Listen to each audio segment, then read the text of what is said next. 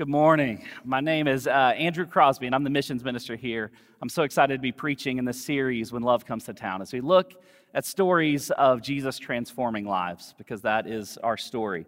I also want to give a little shout out here to my mom and dad. Today is their 41st wedding anniversary. Yeah, thanks.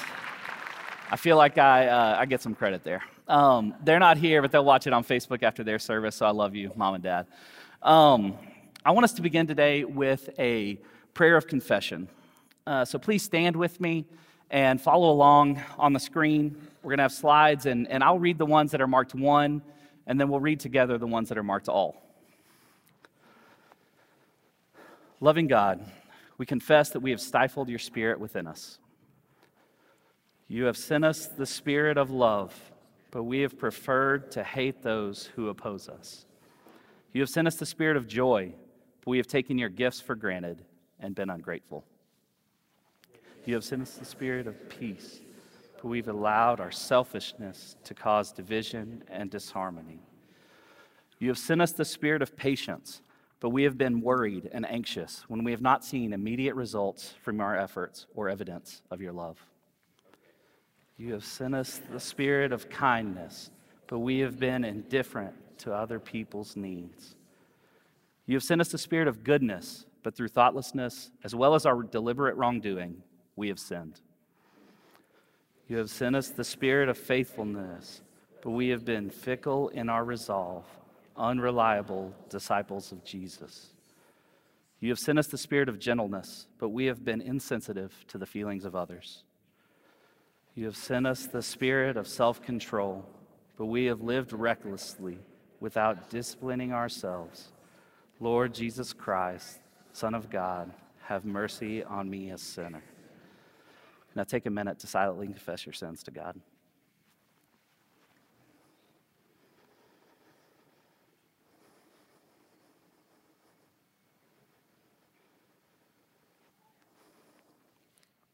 Now hear the good news. Christ died for us. Christ rose for us. Christ reigns in power for us. Anyone who is in Christ is a new creation. The old life is gone, a new life has begun. Believe the good news of the gospel and be forgiven in Jesus Christ. Thanks be to God. Through Jesus Christ, we are forgiven. All right, y'all have a seat.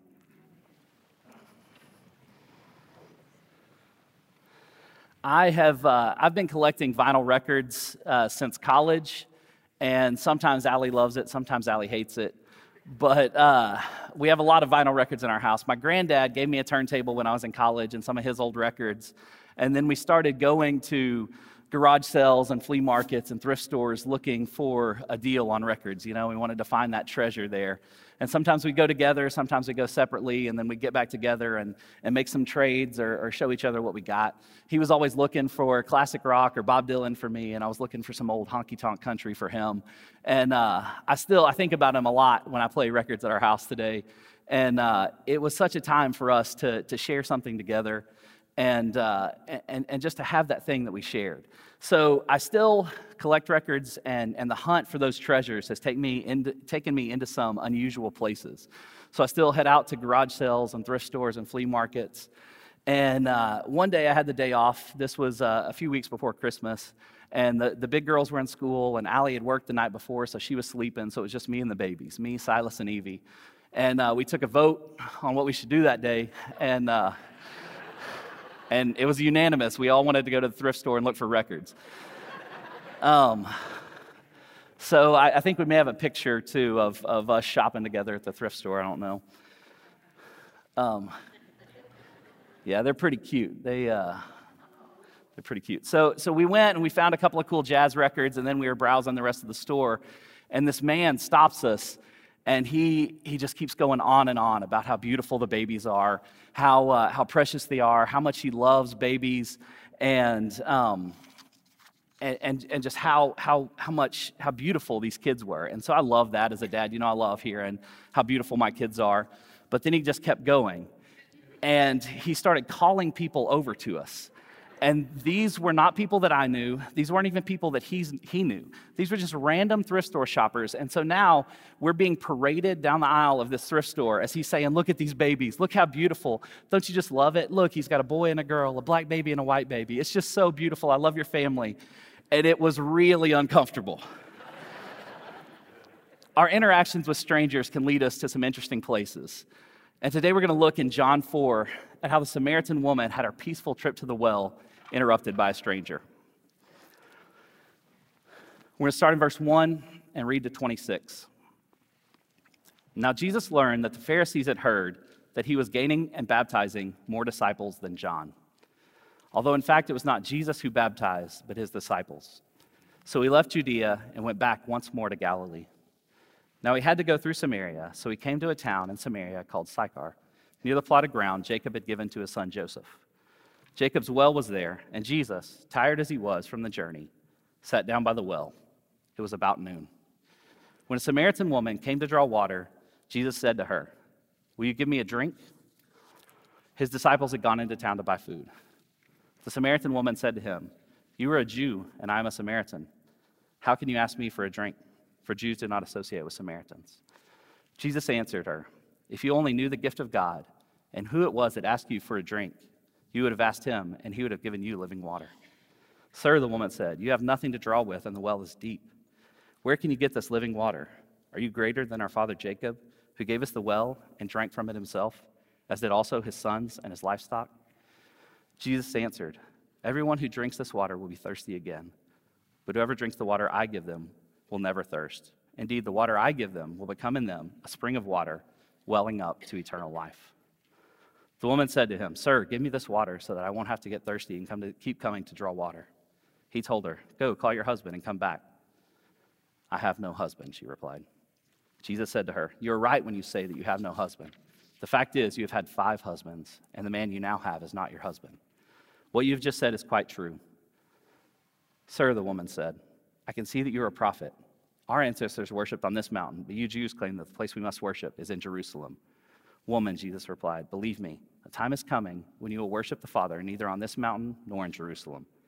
You Samaritans worship what you do not know. We worship what we do know, for salvation is from the Jews. Yet a time is coming, and has now come, when true worshipers will worship the Father in spirit and in truth. For they are the kind of worshipers the Father seeks. God is spirit, and his worshipers must worship in spirit and in truth." The woman said, "I know that the Messiah, called Christ, is coming. When he comes, he will explain everything to us." Then Jesus declared, "I, the one speaking to you, I am he." Pray with me now. God, guide us as we look at your word and as we look for the truth that is there for us. Thank you for the story of redemption, the story of meeting us where we are and not leaving us where we are. Help us to walk in new life and be transformed by your grace, your mercy, and your love. In Jesus' name we pray. Amen. All right, I want us to see 3 things today in the scripture. I want us to acknowledge who Jesus is. I want us to then acknowledge who we are before Jesus. And I want us to be transformed and to go. First, I want us to acknowledge who Jesus is. This woman discovers that Jesus is a different kind of Jewish man. He speaks to her as a woman. The conversation would have been out of bounds for their typical setting, the typical culture there. So this woman thinks that she's going to be able to draw her water in peace and avoid the awkward conversations. But Jesus disrupts those plans. Even after she acknowledges that she doesn't have a husband, he continues to talk to her. He doesn't dismiss her as unworthy. This shows us that her place in God's kingdom is not dependent on her relationship with a man. It affirms her place as the one who must respond to God. Jesus is going beyond the social and religious culture of the day. His words to her are creating a new system, and they're creating a bigger table. This interaction breaks the gender divide, and it opens up a place at the table for this woman and for all women. Jesus also speaks to her as a Samaritan. Jesus is one who will not be bound by our racial or religious borders. In this time and place, there was not a great relationship between the Jews and the Samaritans. The Jews looked down on the Samaritans because they were a mixed race. Even though both groups had the same religious ancestry, they had big disagreements on how to worship and where to worship, and this left a gap between them. Jesus answers that true worship will be in spirit and in truth. This woman asked Jesus a question about correct place of worship. We say it's on this mountain, but you say it's on that mountain. This question may have just been an attempt to deflect what Jesus was getting at, which was her life. She may have just been trying to get the prophet to talk about anything else as long as it's not her failing or her shame. Or maybe this is the first time that she's been able to really have this conversation. Maybe this is the first time in her life that someone with a religious authority has seen her and given her value. As a woman and as a Samaritan, maybe she'd never been able to ask these deep questions about true worship. Jesus responds to her question, God is spirit and is not bound to our mountains, our temples, or our boxes. I saw a picture of this this week as we celebrated the birthday of Martin Luther King Jr. Several people shared posts that had quotes or speeches or sermons or illustrations that came from Martin Luther King, and they all keyed in on a typical thing from his life. Maybe some people liked that he was always striving toward a more just society. Some people saw that he was a Baptist preacher and latched onto that. Some saw that he was working for voting rights and civil rights and latched onto that. Some loved his role in seeking political justice, and some his leadership through adversity. Some his unwavering hope. You get the idea, but MLK was a complex figure. He was more liberal than a lot of conservatives would like to think, and he was more conservative than a lot of liberals would like to think.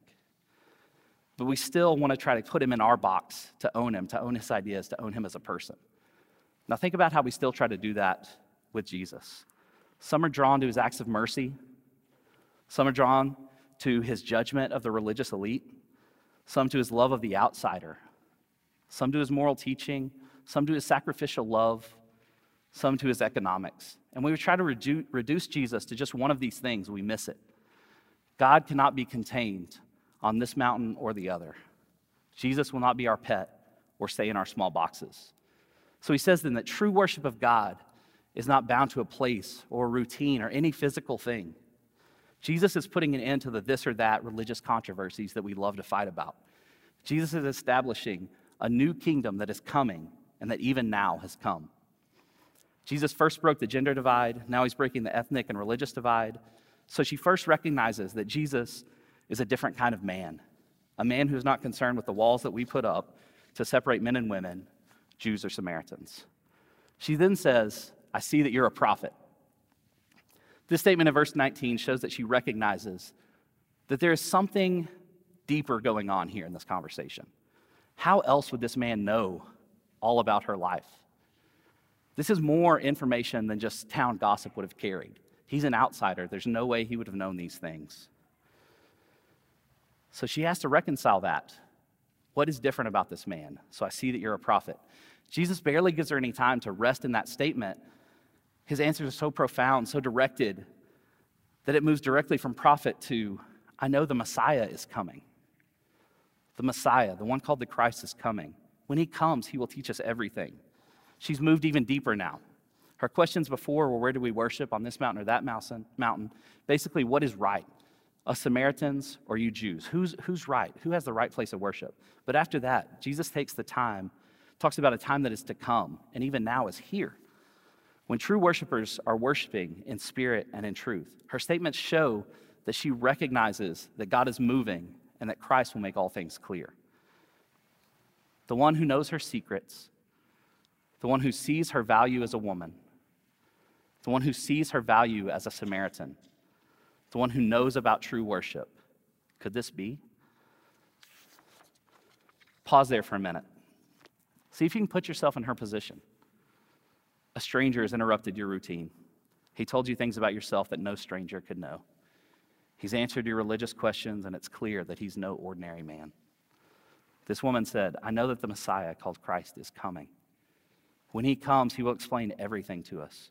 Then Jesus declared, I, the one speaking to you, I am he.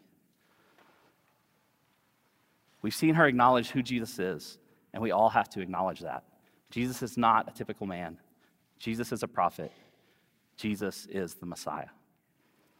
Next, we need to acknowledge who we are before Jesus. Like this woman, we do everything we can to avoid shame. Because of her history, she had 5 previous husbands. She's put herself in a situation where she has to physically remove herself from the people so that she can avoid shame. In verse 7, we see that she goes to the well at noon to be alone. Typically, the women of the village would have traveled early in the morning together, but she's had to remove herself from the social setting because of the shame that she carries. Have you ever had to do that? Have you ever had to remove yourself from a group because they knew you too well and it was just too embarrassing to bear?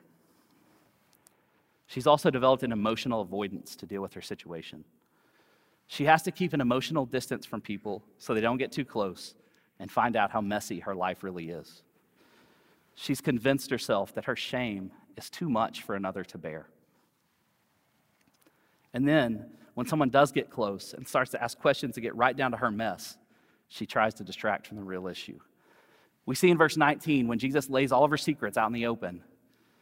Can you imagine how uncomfortable that would have been for her? This stranger that interrupted her is now going to start talking about the thing that she fears the most, the thing that she's most embarrassed of, the shame that she carries. So she quickly responds in verse 19, I see you're a prophet. It's kind of laughable, right? She has to try to change the subject as fast as she can. We're wired for self-preservation. And having a stranger talk about your biggest fears, your biggest shame is not a good plan. So she has to try some kind of distraction. Maybe since she sees that he's a prophet, he'll want to talk about the hot-button religion issues. Do you worship on this mountain or that mountain? She's trying to deflect here. Do you ever do this when conversations start to get too real, too close to home, too convicting? Now, I want to be clear here. Not everyone has earned the right to know the core of yourself. This isn't for strangers. But someone should know you. We need to be known. We need to be vulnerable. We need to open ourselves up to others around us. But it's too easy for me, and probably for you too, to just avoid the real issues. When things get too uncomfortable, I can always go back to small talk or get the person distracted with an issue they really care about.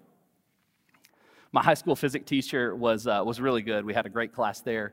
But there were times when it was too much. We'd already filled up the day in a class time, and we just could not handle any more information. And so my friends and I knew this guy. He was way too easy to get distracted. And so if the class ever got too difficult, one of us would just raise our hands and then give him some fact about why we thought the moon landing was faked. And that would get him going. And he'd go on a rant for 15 minutes, kill the rest of the class, and we wouldn't have to do any more physics that day. It's really easy for us to do in New Orleans right now too, right? If things start to get too deep, too close to home, Mardi Gras is right around the corner, right? What's your favorite parade? Where do you like to get king cake? Right now, this may be a little too soon, but it's really easy for us to get out of an uncomfortable conversation. You can get someone ranting by just saying, "Can you believe he didn't throw a flag?" You've brought yourself out of an awkward situation. You don't have to talk about anything too personal because that person's going to rant now. This woman was an expert at avoiding people. She avoids having to deal with her shame by simply avoiding people and a sense of true community. It keeps her safe, but it also keeps her alone. What if fear and shame cost you? I worry that in our Christian culture, we get really good at polishing up, at hiding our mess, or at disappearing. But Jesus doesn't give her this option. He pushes right into the thing that has made her hide from her community. In verse 16, Jesus says, "Go get your husband." How do you hear that question? Do you hear the words of Jesus filled with condemnation or with grace? What does that tell you about how you see God? What does that tell you about how you see yourself? And what does that tell you about how you see others? See, I don't think this is a statement to shame her because Jesus doesn't dwell on this point. But I think it's a statement to bring to light the fact that she is known. Failures, secrets, sins, and all. She is known. If Jesus met you at the well, what question would he ask you? Take a minute and think about this. What in your life makes you feel shameful, sinful, or inferior? Maybe it would be a question just like this woman, go get your husband. Maybe it would be, is that really what you want to do with your life? Why do you spend so much time on your phone? Why are you so judgmental? All right, now I want us to act on this. I want you to think about this question. And in your worship guide or in your phone, make a little note and write down, what would that question be to you?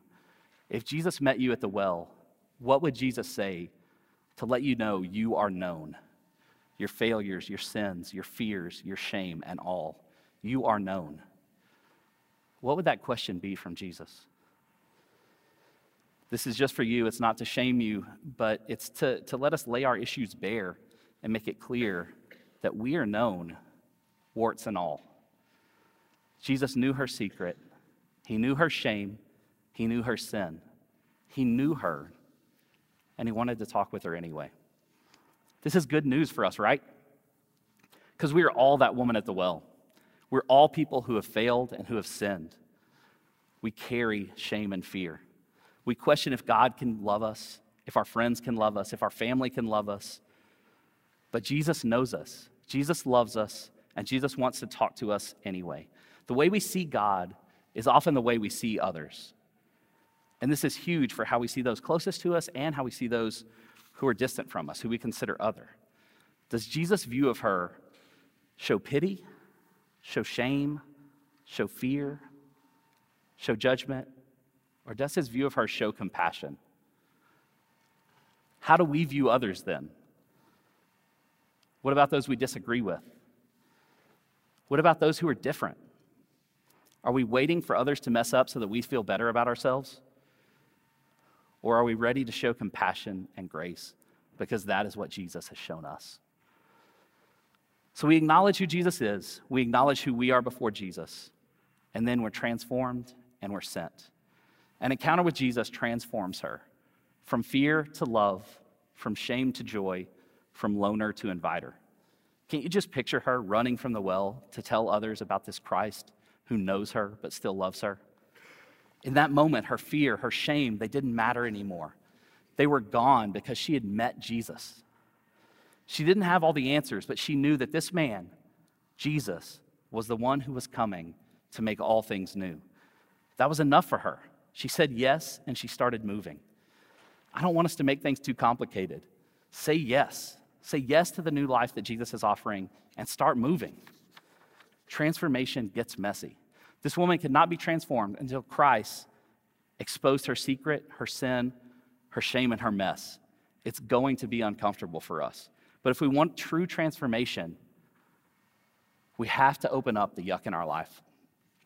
All right, this story is going to get a little gross, but bear with me. Last year, Allie came home and just said, Andrew, our van stinks. And I was like, I mean, we have 4 kids and a dog. Our van's going to stink, right? She's like, no, this is well beyond that. This isn't, we left a diaper in there. There's some rotting French fries.